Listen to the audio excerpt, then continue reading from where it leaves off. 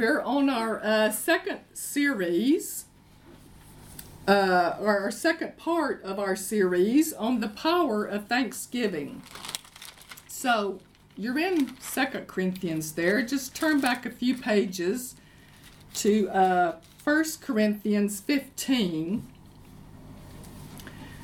57 is one of our text scriptures that we're looking at.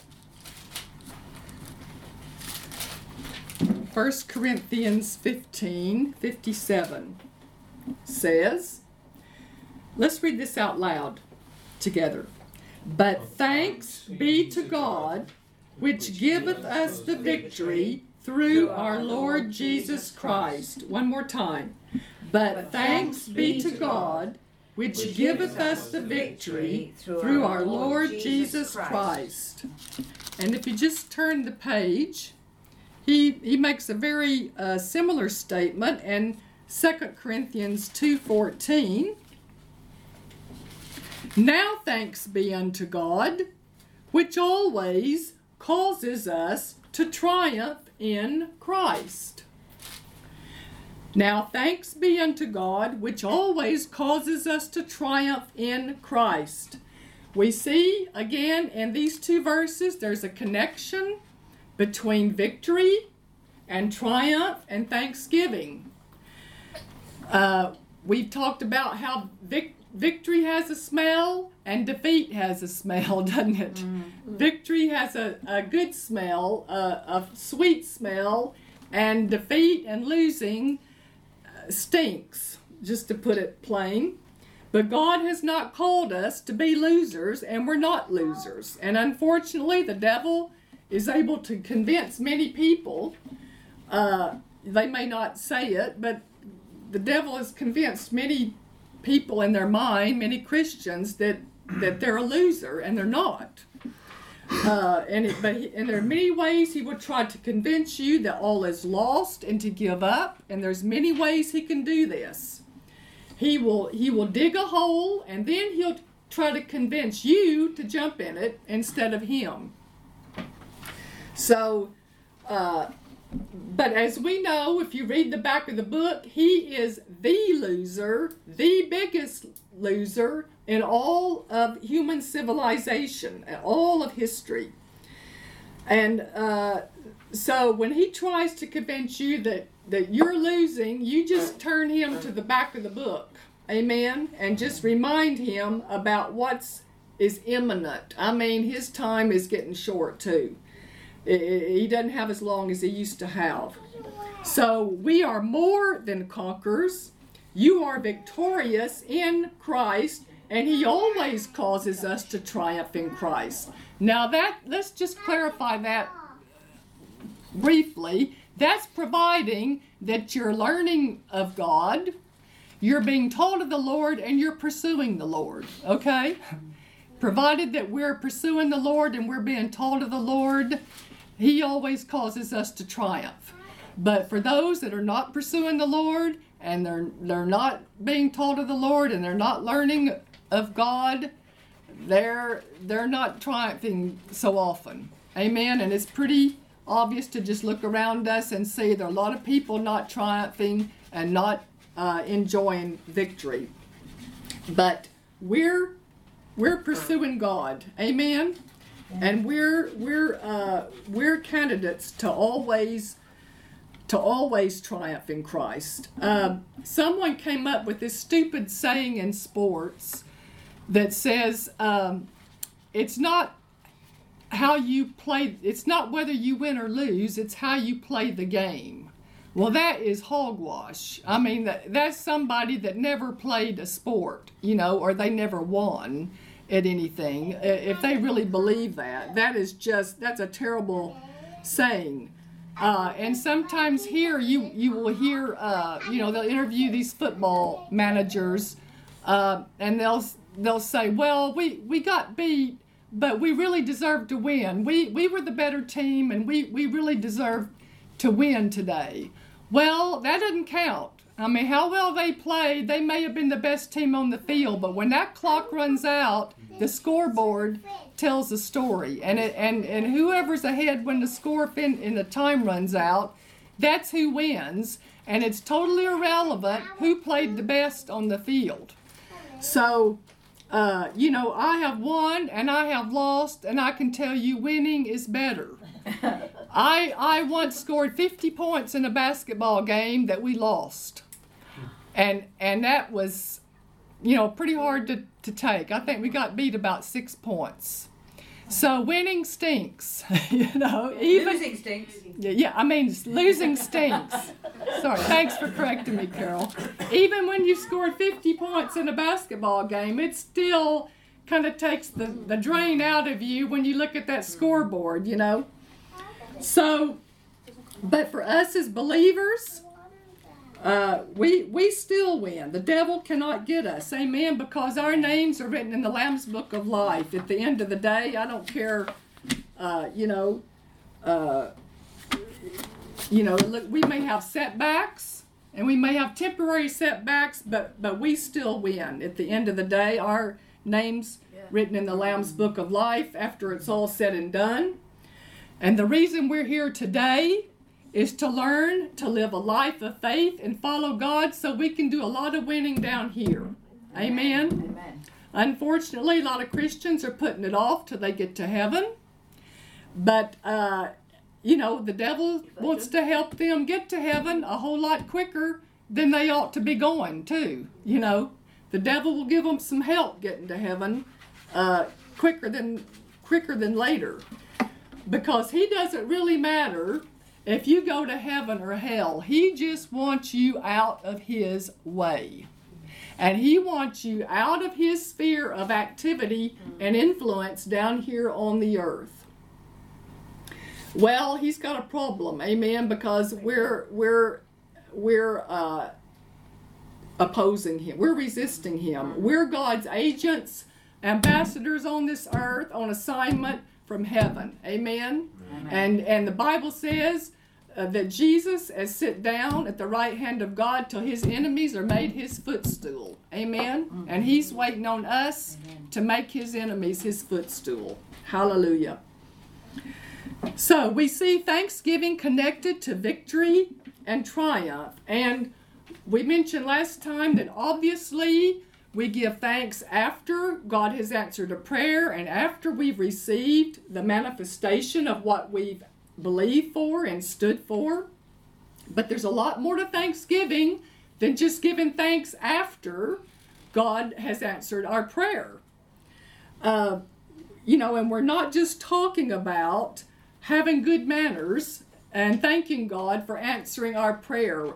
We also want to emphasize and focus on the fact that we're to give thanks before we see any manifestation of what we're believing for, because this is a faith principle that connects you to the victory.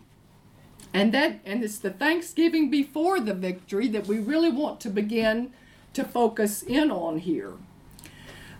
Giving thanks to God before the victory when nothing appears to be happening requires faith, and that connects you to the grace of God. Now, we talked last time about this question that, the Lord asked Keith Moore when he was in a time of prayer, and he said, "Would you like to know how to increase your capacity to receive from me?" And obviously he said yes. I didn't have to think about it, and I don't think any of us have to think about it either. And the answer the Lord gave him was, cultivate a lifestyle of thanksgiving. Cultivate a lifestyle of thanksgiving. And we've never really comprehended the power of thanksgiving and how it's connected to other things. And I'm trusting that as we go along in this series, we're going to receive more revelation and we're going to put it into practice. How many of you have already begun to put some of this into practice since the last time we were here? I have. Amen. I have too. Getting up in the morning, get your mouth in motion. Amen. Hallelujah. Now cultivate, that means you plow up, doesn't it? Or you stir up. You got to stir yourself up to do this. It's not just going to fall on you. You got to stir yourself up. You may have to begin to just thank God by faith. But this is something that we do. Cultivate means something that we do. And lifestyle is not just church day. Lifestyle that's what we do all the time, isn't it? Lifestyle is not just 2 or 3 times a week for 5 minutes. This is 24 hours. Just every time, it comes to us during the day. I mean, we could thank God for 5 hours straight. Like Greg was saying the other day. I mean, you could spend hours thanking God and never cover the same thing twice. And even when you exhausted that, you could start all over, the next day. We have so much to be thankful for. Now let's turn to Matthew 16. Matthew 16.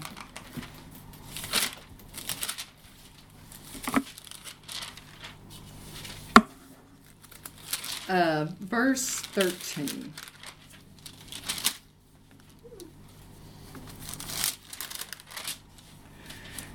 When Jesus came into the coast of Caesarea Philippi, he asked his disciples, saying, "Whom do men say that I, the Son of Man, am?"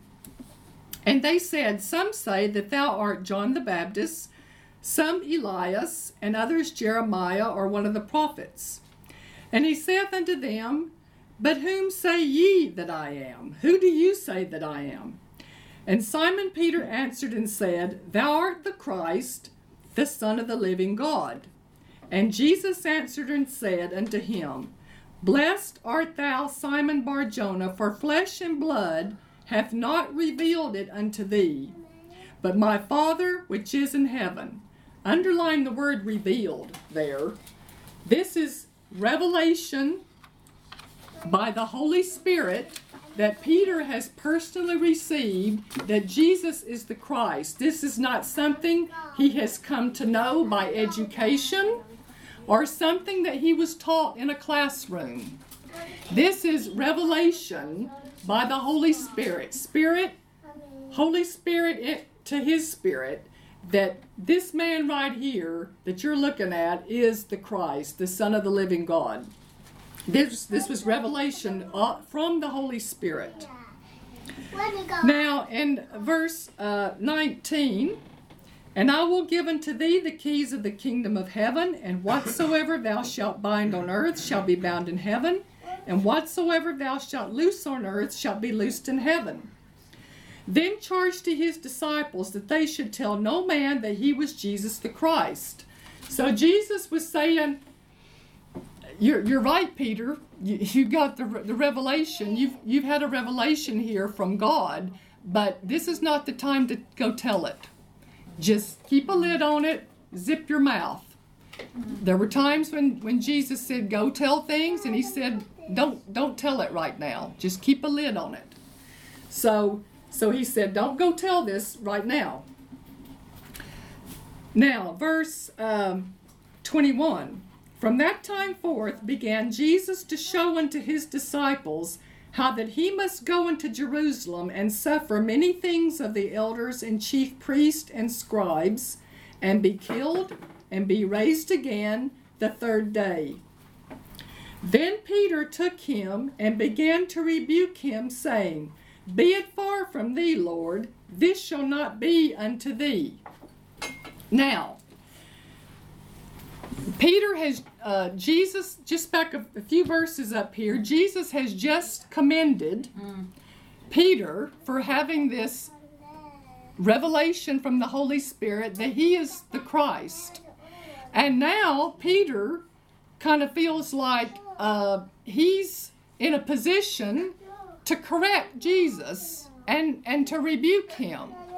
He's too bold and he's too forward. And now he's going to take it upon himself to correct Jesus. And Peter says, "No, Jesus, this is not going to happen to you." Now, in the contemporary English version, it says, "Peter took Jesus aside and told him to stop talking like that. He said, God would never let this happen to you, Lord. In the easy to read version, it says, Peter took Jesus away from the other followers to talk to him alone. He began to criticize him. He said, God save you from those sufferings, Lord. That will never happen to you. Now, Jesus is beginning here to talk to his disciples about all these bad things that are going to happen to him. He's going to be tried in a phony trial. He's going to be mocked.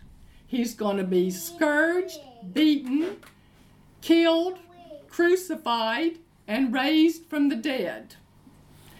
And now Peter takes him aside privately and says, no, Jesus, this is not going to happen to you. Now, verse 23. But he turned, Jesus, and said unto Peter, Get thee behind me, Satan. Thou art an offense unto me, for thou savorest not the things that be of God, but those that be of men. Now, why did Jesus respond so forcefully to these words? Why did he take this so seriously?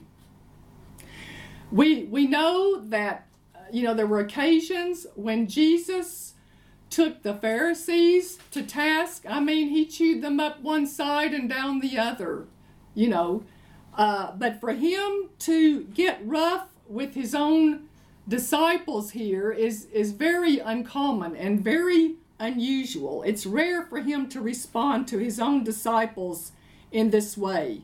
And Jesus wheeled around and he said, Satan, you get behind me. And he didn't say this privately. He said this where everybody out there could hear him.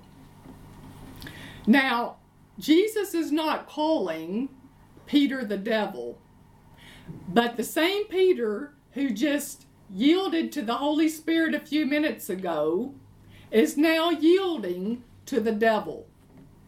Because when Peter said, Jesus, these things are not going to happen to you, that's not the first time Jesus has heard those words. The devil has been working on Jesus' mind for months, bombarding his mind for months about these things that are going to happen to him, and bombarding his mind with the fact that you don't deserve this. You don't deserve to be treated this way.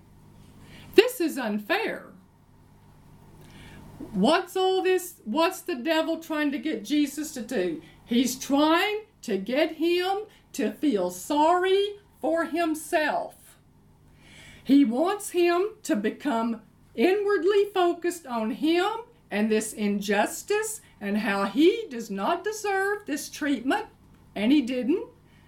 Do you think Jesus was capable of feeling sorry for himself? Yeah. Of course, amen. Yes, Absolutely. yes. He was a man. He was a man. He was God, but he was a man on this earth.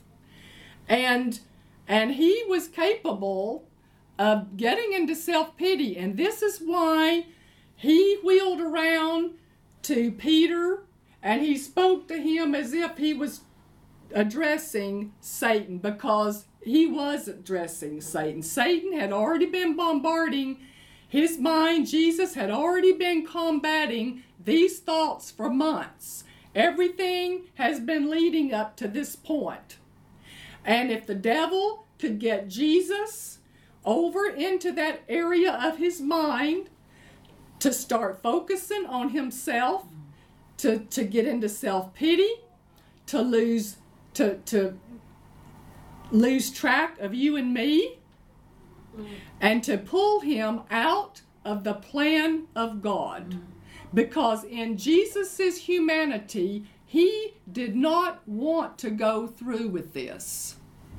Okay? In his humanity, he did not want to go through with this. And the devil is working on that side. Okay, he's working on that side.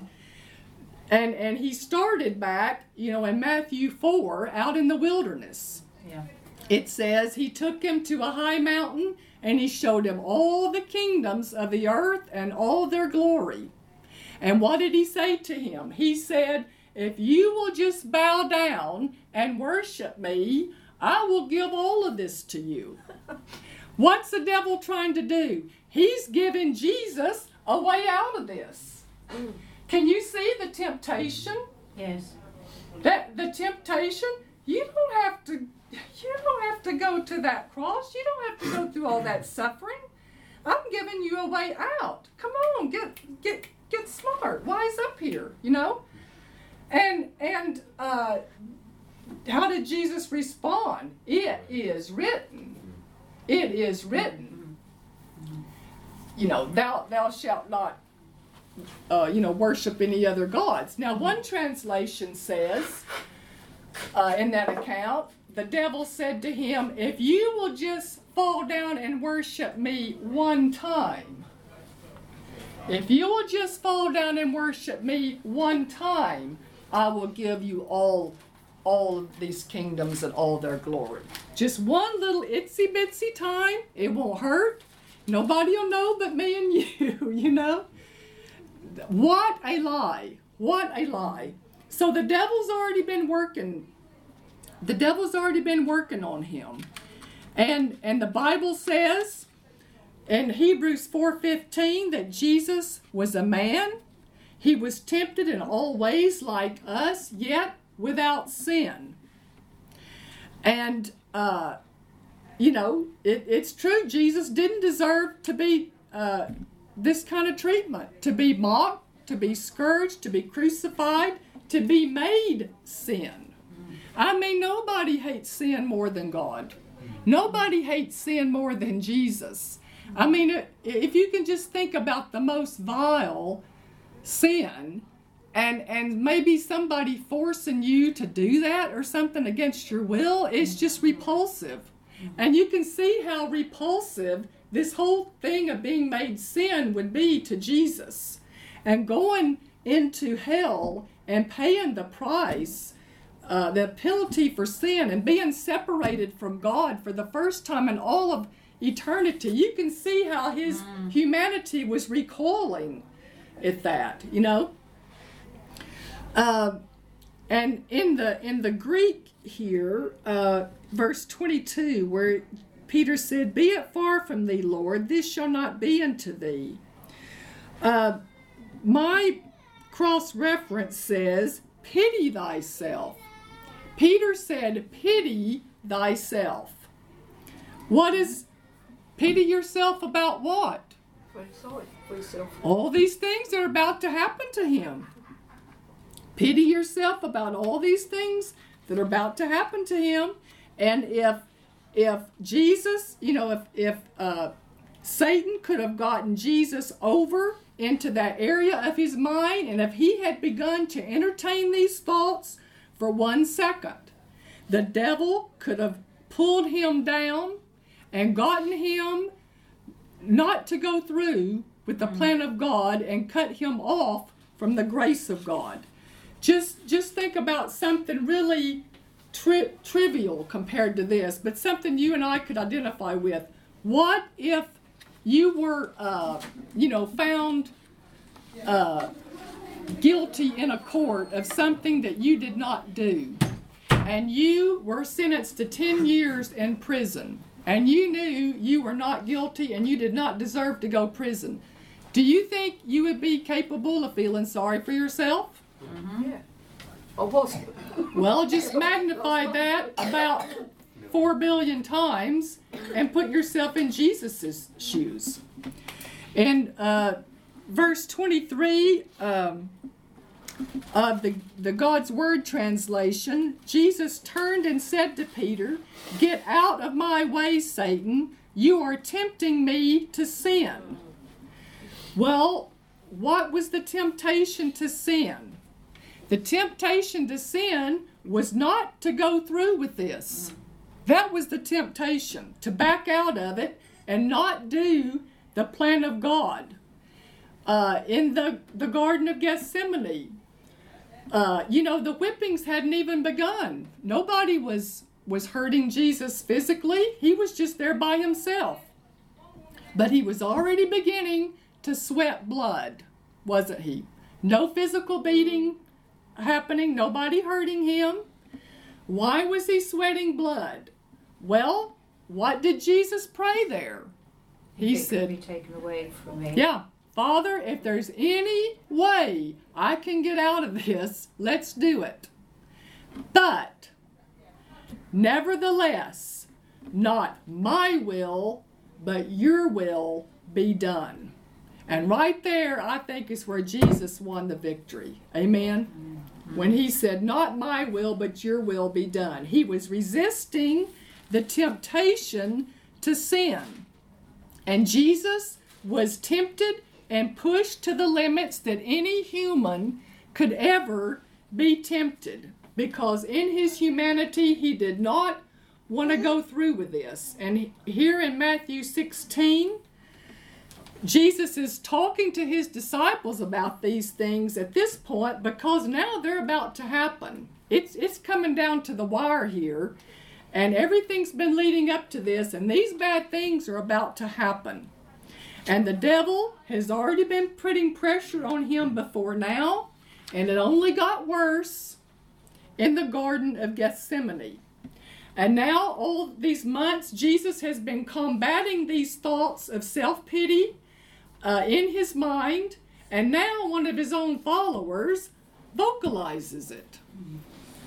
And he thinks he's helping Jesus. He thinks he's helping Jesus, and he's doing him a favor. But Jesus, wanted them to know, we're not thinking about this. We're not talking about this. This is not of God. These thoughts are of the devil.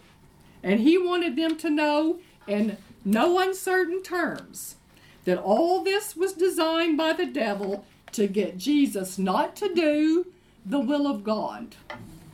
Now, one of the worst things and one of the most dangerous things you or I can do is to feel sorry for ourselves. Can you feel sorry for yourself and be thankful at the same time? Not really, can we? And we talked about last time, there's really not a neutral zone between thankful and unthankful. There's not really a place where we can say, well, I may not really be thankful, but then on the other hand, I'm not really unthankful either. There's really not a neutral place in between. Now, why would the devil care whether or not we feel sorry for ourselves?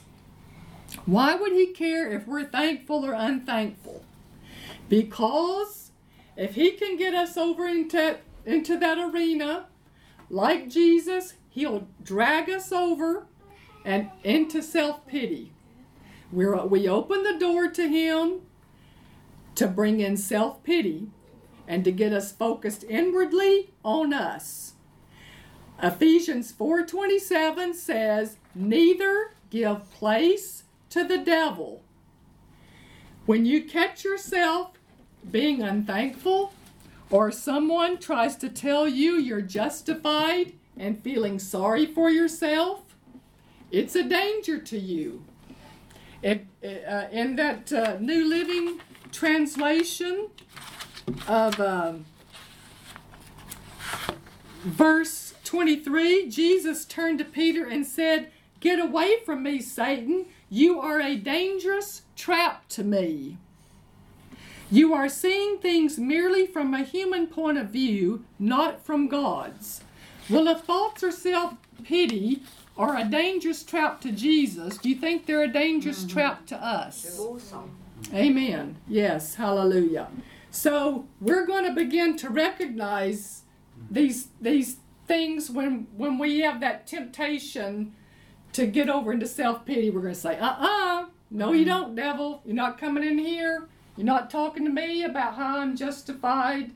I have a right to feel this way, and these people did me bad and all this. They may have done me bad.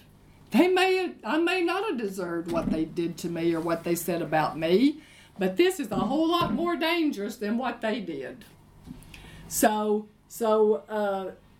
we're going to say, we're not talking that way. We're not thinking that way. We're going to be on the lookout that these are a danger sign. There are different ways Satan can get you to give place to him, and one of the ways is to get you to be unthankful, to focus on yourself, the big I. He'll begin to bombard your mind just like he did Jesus. You have been so mistreated. You didn't deserve that. All you've ever done is help people. Don't you know that's what he was saying to Jesus? Don't these people know who you are? I mean, all you've ever done is help them. You don't deserve to be treated this way. This is unfair.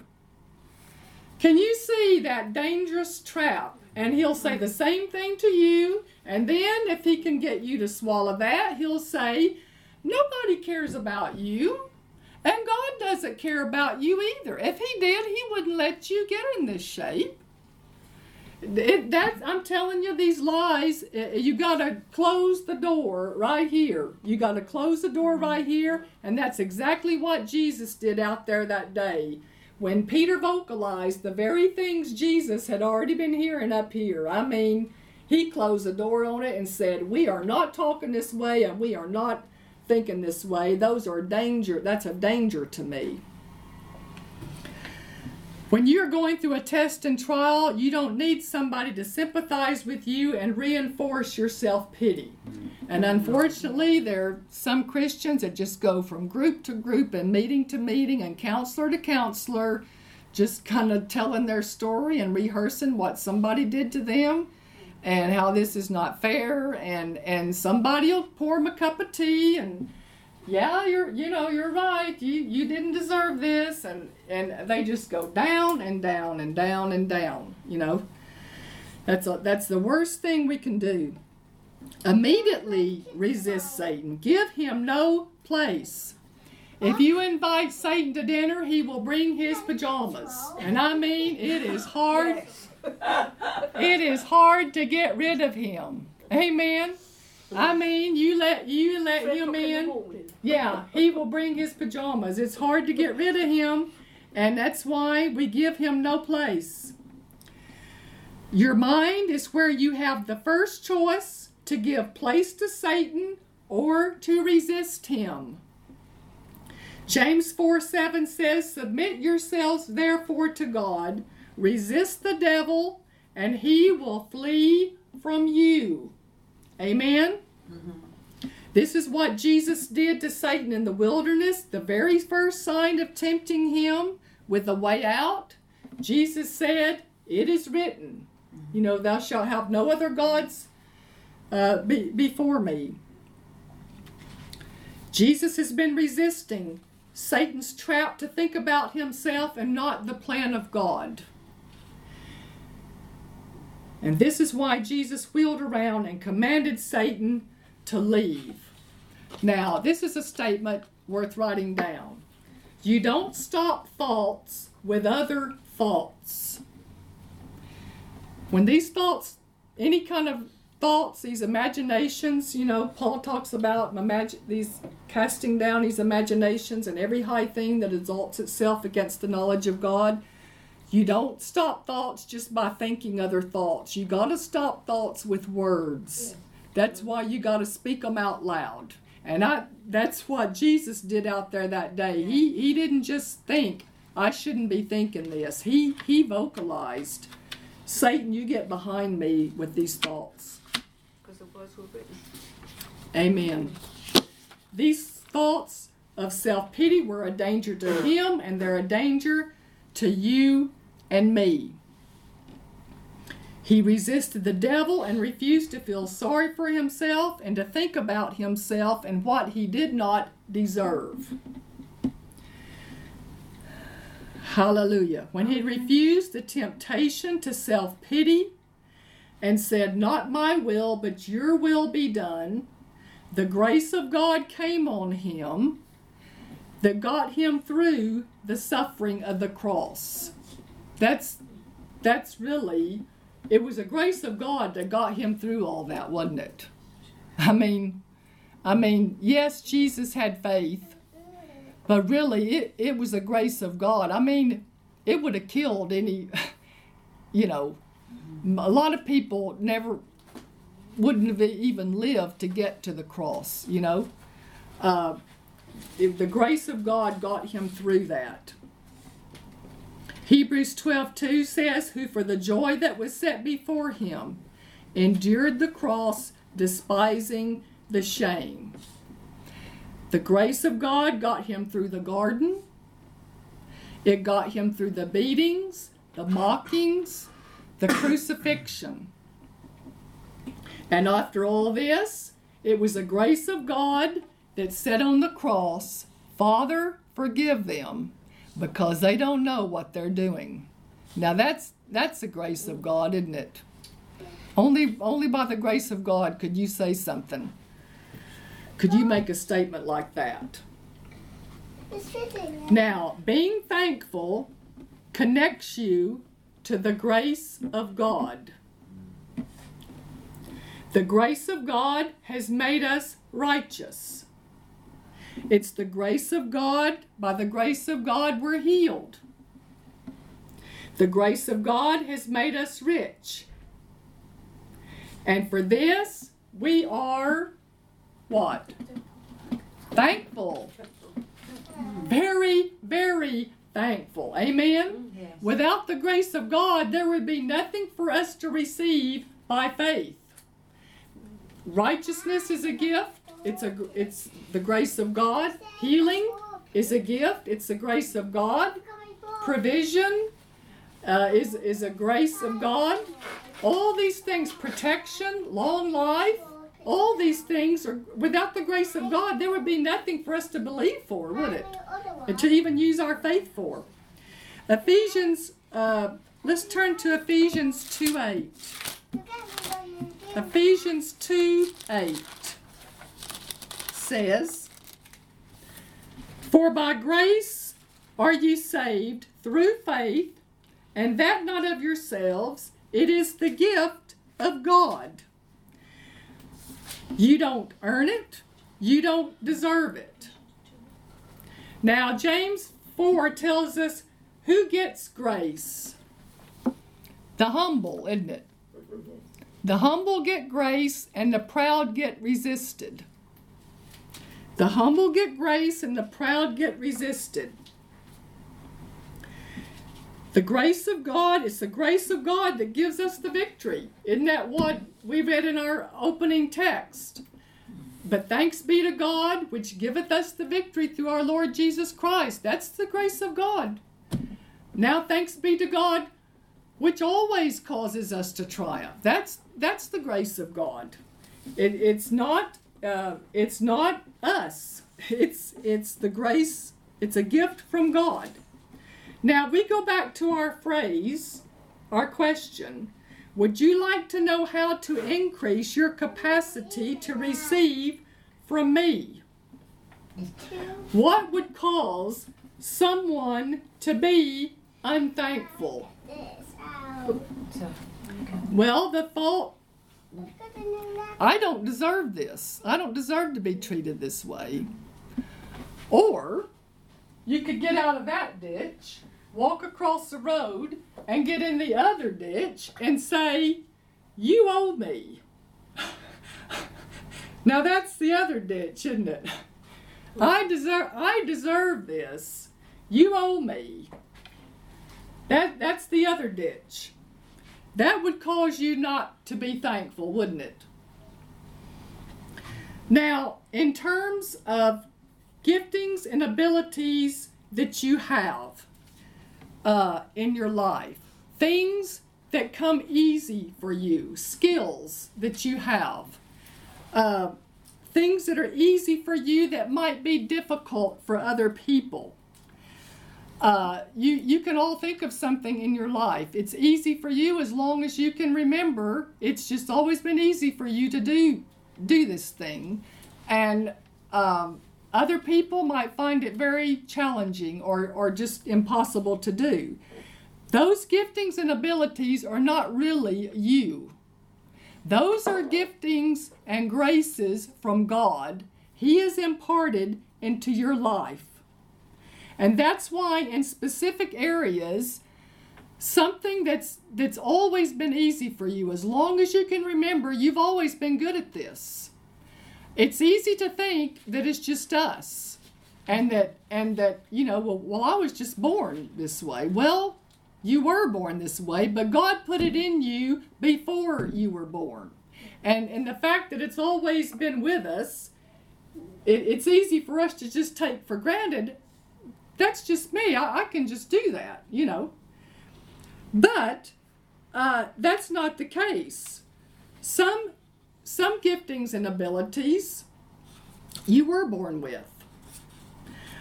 Some abilities were added to you when you were born again. Other giftings and graces were added to you when you were baptized in the Holy Spirit. God gives certain graces and abilities and giftings to us at different stages in our life. But it all comes from God. It's not us. It's not because we're just so amazing. They're all graces and giftings from God. And for these things, we should be thankful. Amen. Day and night. Would you like to receive more giftings and abilities and graces from God? Amen. Hallelujah. What did he say do? Cultivate a lifestyle of thanksgiving. Amen. Hallelujah. When you're continually thanking God, it works something in you. And you're thanking God for all of these things that are from him, that all these other people out there are just taken for granted, that it's them and they're just so amazing and so wonderful. But because you acknowledge that these graces and abilities are from him, he is in a position to give you more, because he knows you're not going to take the credit and the glory for it. You're going to give him the credit and the glory for it, and he can add more and more to you. Now, this is why a humble person is a thankful person. A humble person is a thankful person. They're not going to take all the credit and the glory for it themselves. They're going to acknowledge this is a gift of God. This is the grace of God. Didn't Paul say, I labored more than them all, but it was the grace of God. The grace of God upon me. So, can you see how thanksgiving and grace are connected? When God knows that you're thankful and you're not going to take credit for all these gifts and abilities, he'll add more to you. Amen. Now, the Greek word charis is most often translated in the King James Version as grace or favor. That's how it's most often translated. But if you look it up in the concordance, another word that it is sometimes translated is thanks or thankful. Or thankful. Now, let's turn to Romans. This Greek word charis, grace, favor, or thankful. Now, let's turn over to Romans chapter 1. And let's look at the downside of being unthankful here for a minute. In Romans 1, verse 20 says, "For the invisible things of him from the creation of the world are clearly seen, being understood by the things that are made, even his eternal power and Godhead, so that they are without excuse." This is saying that creation, the natural physical world around us, is a witness that there is a God. That's what Paul is saying. Everything around us in nature and creation is talking to us about God. And over in 2 Peter 3, we're not going to turn over there, but Peter says that those who deny that there's a God, and he says it in the context of creation, he says those who deny that there is a God, they are willingly ignorant. They are willingly ignorant. They aren't ignorant because they haven't had the opportunity to know. Creation itself is a witness that there is a God. Everything in creation that's beautiful and perfect and fun, we should look at it and say what? Thank you, Lord. Amen. And that's just a natural response, isn't it? You go out to the mountains and the lakes and you just, that came from God. All this came out from the inside of God. And for a believer, it's just normal for us to say, thank you, Lord. And Isaiah talks about the mountains and the oceans and the dry land all being balanced in perfect symmetry. If the earth was closer to the sun, we would all burn up. If it was any further away, we would all freeze. Isn't this grace? I mean, grace didn't just create the earth, it sustains the earth. It's what keeps it spinning. It's what keeps the sun burning. It's what keeps us from freezing. The laws of motion and light and magnetic forces, the laws of motion continue to operate because of the grace of God. Now in verse 21, it says, "Because that when they knew God, they glorified him not as God, neither were" what? Thankful. Neither were thankful. In other words, they were unthankful. When they knew God, they glorified him not, and they were still unthankful, but became vain in their imaginations, and their foolish heart was darkened. I don't care how many degrees somebody has. I don't care how many empires they've built. I don't care how many record albums they've recorded.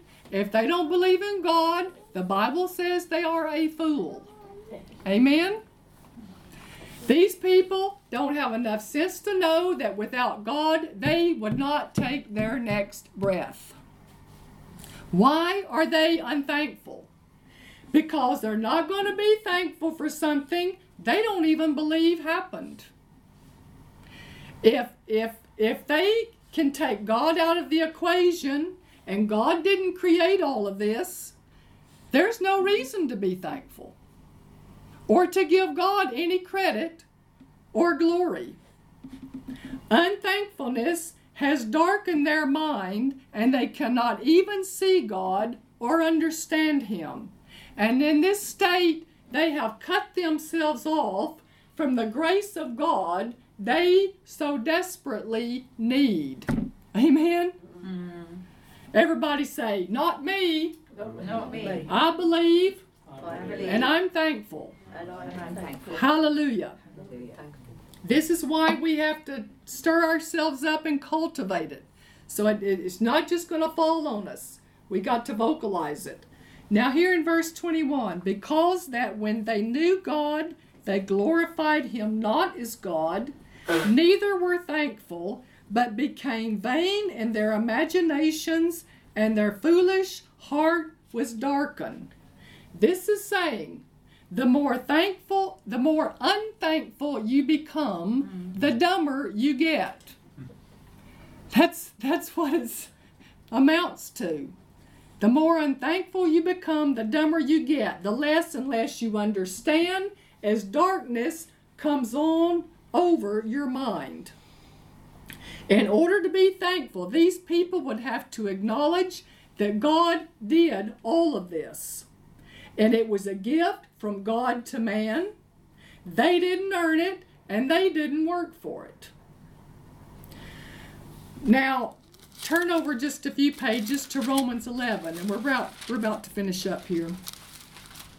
Romans 11, 5, even so then, at this present time also, there is a remnant according to the election of grace. And if by grace, then it is no more of works. Otherwise, grace is no more grace. But if it be of works, then it is no more grace. Otherwise, work is no more work. Now that's a King James tongue twister, isn't it? But what that's saying is this. If something is by works, it cannot be by grace. And if it's by grace, it cannot be works. That's what it's saying in plain English. If you get something by working for it and you earn it and somebody owed you, is there any reason to be thankful? No, not if you earned it. Not if it was a debt that they owed you. There's really no reason to be thankful. Are you seeing the connection between thanksgiving and grace? You'll hear someone say, my Aunt Mary, the finest woman, works hard in the church. I mean, she's there every time the door is open. She visits the sick. She takes people shopping. She does communion. She cleans the church, whatever is asked of her. The finest Christian lady. And I just don't understand why God won't heal her. Now, what does all that have to do with God healing her? What does all of her good works have to do with meriting healing? That implies that this lady has earned it, doesn't it? Mm-hmm. It implies that all of her good works, which are good, but that's not the basis for healing, is it? No, healing is a gift. It's the grace of God. And people get confused about these things. And so when you hear people say something like that, tell them, what does that have to do with getting healed? The fact that your aunt is such a fine lady, has she earned some kind of enough brownie points for God to heal her? No, it's by grace. It's by grace. And if you earn something, God cannot extend grace to you. So we can see the connection between thanksgiving and its connection to the grace of God. Grace is a gift from God. Righteousness is a gift. Healing's a gift. Always having all sufficiency is a gift. If someone gives you a gift that you did not earn or deserve, what do you say? Thank you. Amen. That's it. That's all you need to know. Amen. Thank you. Thank you. Thank you, Lord. Well, I'm telling you, we need to get up in the morning. We need to get our mouth in motion. Thank you, Lord, for the health in my body. Thank you, Lord, for the life in my mind. Thank you, Lord, for the skills and the gifts you've given me. Thank you, Lord, I can see. I can talk. I can walk. I can work. I can play. Just go. Thank you for my family. Thank you for the word. Thank you for everything I'm believing for that I don't even see yet. All the things I've prayed and asked you for and I believed I received. Thank you for everything you've already done for me. Go down the list. All the good things he did for you yesterday and last year. That's a great way to spend a New Year's Eve. Is spend your New Year's Eve going down the list of all the good things that God did for you in 2014 or 15. Just spend the evening writing down a whole list of all the prayers that God answered and all the wonderful things He did for you. I've done it a few times, and it's a great way to spend a New Year's Eve. Hallelujah. Not of works, lest any man should boast. Amen? Yes.